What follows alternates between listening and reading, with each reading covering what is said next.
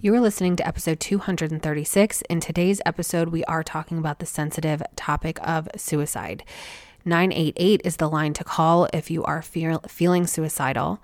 If you are triggered by this conversation, have the permission to not listen to this episode. If you choose to listen but decide you are feeling uncomfortable inside of your body as you're listening to the episode, you have full permission to stop listening. And if you do choose to listen to the entire episode, please be sure to move your body after listening, shake your body out, dance to a song, go for a walk. All of us will be triggered in some way or another, and it is so important to take care of our bodies and move the energy through and out. Feel free to contact me, Erin at Erin Joyce Co, or Instagram at Erin Joyce Co _ or talk to your therapist or talk to a person if you need to talk to somebody to continue processing this conversation. It's an important one, but it is a sensitive one. Please listen at your own discretion.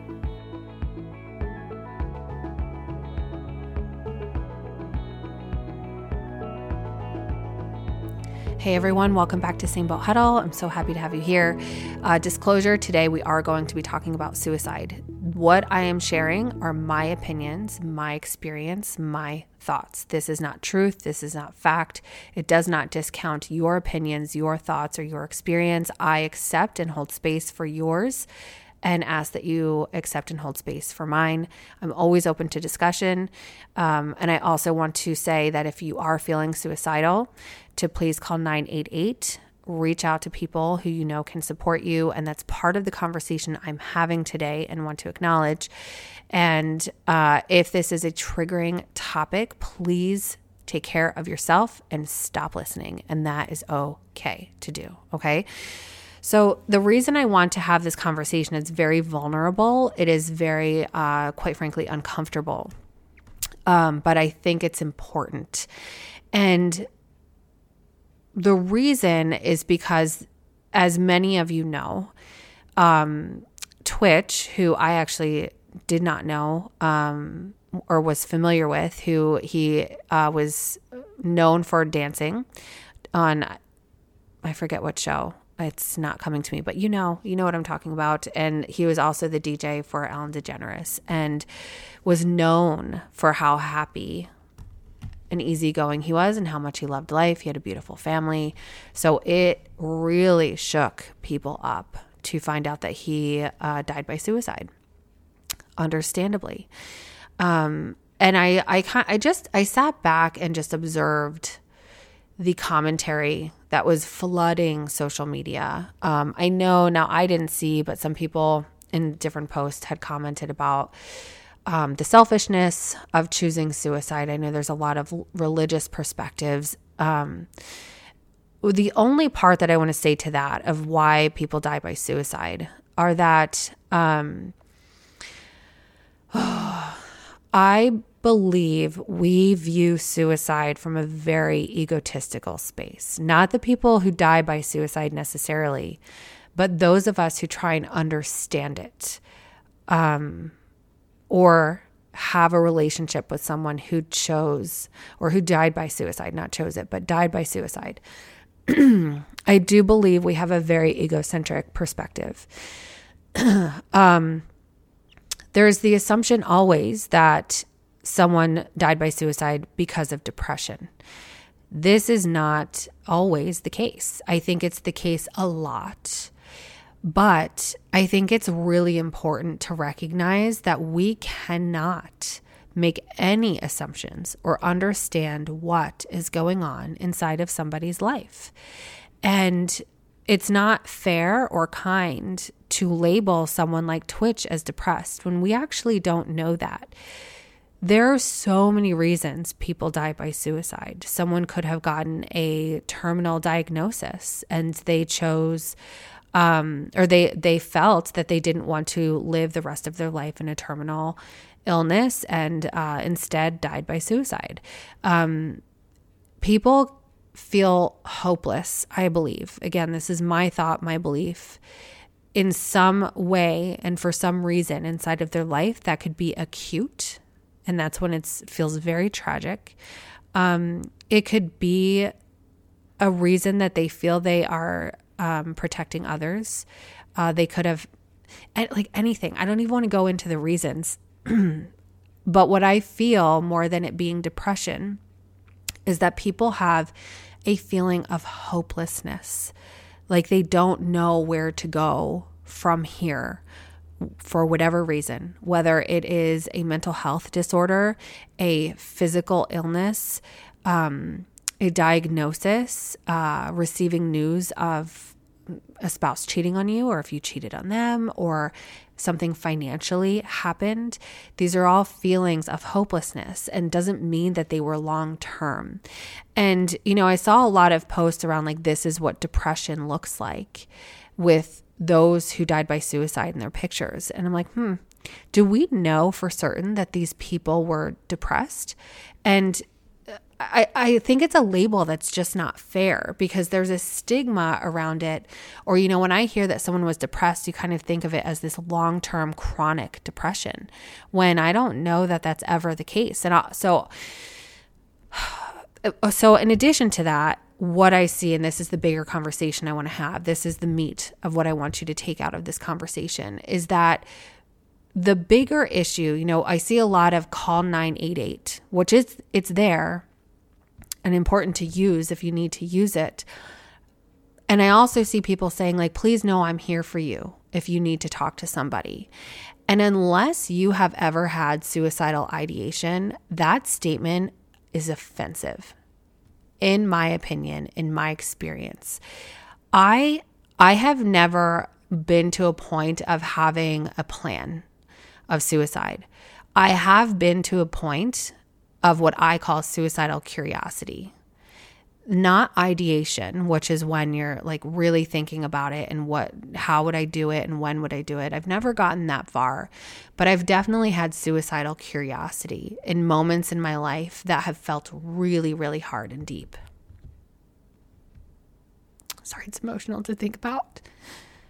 And not ever in that moment would I have reached out to a stranger or nobody on social media and been like, hey, can we talk? Because when you're in that moment, you are at a very weak moment. You are ripped raw in emotion and vulnerability. And the last thing you have the strength and bandwidth to do is to reach out to somebody and say, hey, so I've been kind of curious about killing myself. And that doesn't happen. What needs to happen in our culture and in our society is you, my dear friend listening, and all of the people around us need to do their effing work to heal themselves, because no one wants to ask somebody, why have you been different? Why, or are you thinking of killing yourself? I have, in the past year, 365 days, maybe actually a little longer than that, there are 3 people in my life that I've had to look at and say, have you thought about killing yourself? And those are the words that I asked. And it took my work to be able to sit in that space and hear them and listen without judgment, and for them to know and feel that they were safe in my presence to have this conversation. That is what needs to happen. And that is what I was able to do in one of the really hard years of my life this past year, where I have been in my own darkness. And it's because I have done my work to know how to recognize when someone needs help. We cannot put this on other people that they are responsible to ask for help. We need to know how to ask. We need to be brave enough to be able to say, are you thinking about killing yourself? And to know what to do with that answer. That's what we need to be able to do. And if you don't know how to do that and you don't feel brave enough to ask that question, I strongly encourage you to figure out how to do that. Why does it feel? And that's how you need to figure it out. Ask yourself, why does that scare me? Why don't I know what to do with that answer? Why am I not able to ask that person that question? Additionally, the biggest thing, in addition to that, is that we are so caught up in ourselves in such egocentric way that we are not even seeing when someone is needing help because we're so freaking selfish, myself included. I'm not preaching from the top of the mountain here. When someone is canceling plans or like not as visible on social media or like slow to answer to texts, not answering phone calls, instead of being pissed at that person for maybe not like having integrity or of their word and like showing up for things and following through with stuff, or that is when we need to be like, are they okay? I will tell you, I left social media for a break for 2 weeks in March. If you've been listening at all, this is not brand news to you, new news to you. And I was gone. I had 13,000 followers and my account disappeared with no warning. Of my followers, do you know how many people asked me and found me and emailed me and said, Erin, are you okay? No one. Not one person. Was I okay? Not really. But my dog's sound asleep under me. But nobody. The people who are very important in my life, which I include my husband and 2 of my friends, are like the people who are there for me relentlessly, who know me, who ask me hard questions, who feel we are so bonded, they feel when I'm not okay and say, are you okay? And I do the same for them. They were there for me. So that's why I was okay. But I am very fortunate and very blessed to have those 3 people in my life every single day to know to ask me if I'm okay. Most people don't have any of that. So that, in my opinion, is the problem that we are not seeing. We're so caught up in ourselves. We're so caught up in the work we want to do and the marketing and the post and how we're eating and how we're going to share it today and the hustle and bustle and answering the emails, that even in our constant logging into social media, don't notice differences. And maybe someone's not showing it there, but maybe your friend, like I went through a period of time that I canceled everything with friends. I was never showing up to anything. And what I ended up getting in return after like a year or so of that, and I was doing it because I was so anxious, I physically couldn't leave my house. It was so bad, guys. It was so bad. Like physically couldn't. I'd fall to the ground. And after a couple years of that, you know what I got? Oh, we didn't invite you because we figured you were too busy. Oh, okay. All right. That feels like shit. That the people closest to you aren't saying like, I know that you haven't been accepting invitations and been around a lot, and I totally understand how busy you've been, and that's why, but I want you to know I'm thinking of you, and if you're canceling for different reasons or anything like that, just know I'm here. You know, if you need to talk, I'm here. And checking in and being like, hey, how are you today? Are you doing okay? And I'll tell you what, people like me who are I think I've softened a lot in the past few years, but people who are very hyper independent and strong-willed will probably shoot you down a lot. And that's where we need to have the work done so that we don't take that personally and be offended and be like, well, fine, screw you then. I'm not going to be in your life in that way. But to recognize like, I feel like something's going on. So I'm just going to continue to say, hey, are you okay?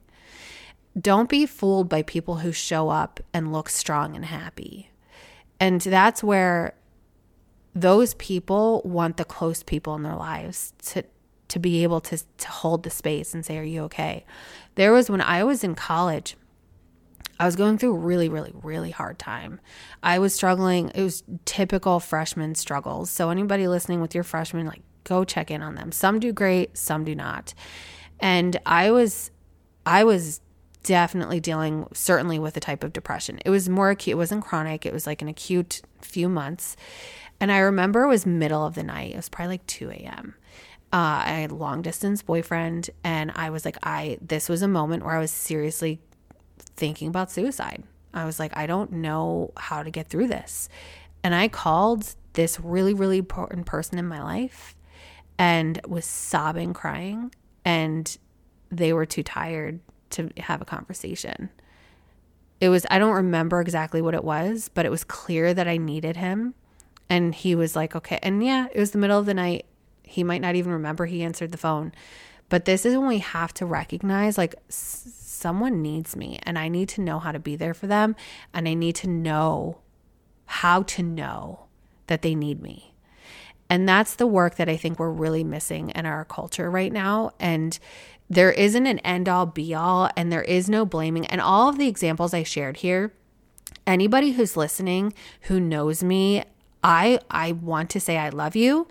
I do not hold a grudge. I am not angry with you. I am very, very proud of myself for all the work that I've done and the ability to cultivate people around me who can support me. And I don't expect, it's okay, is what I'm saying. Like, I am okay.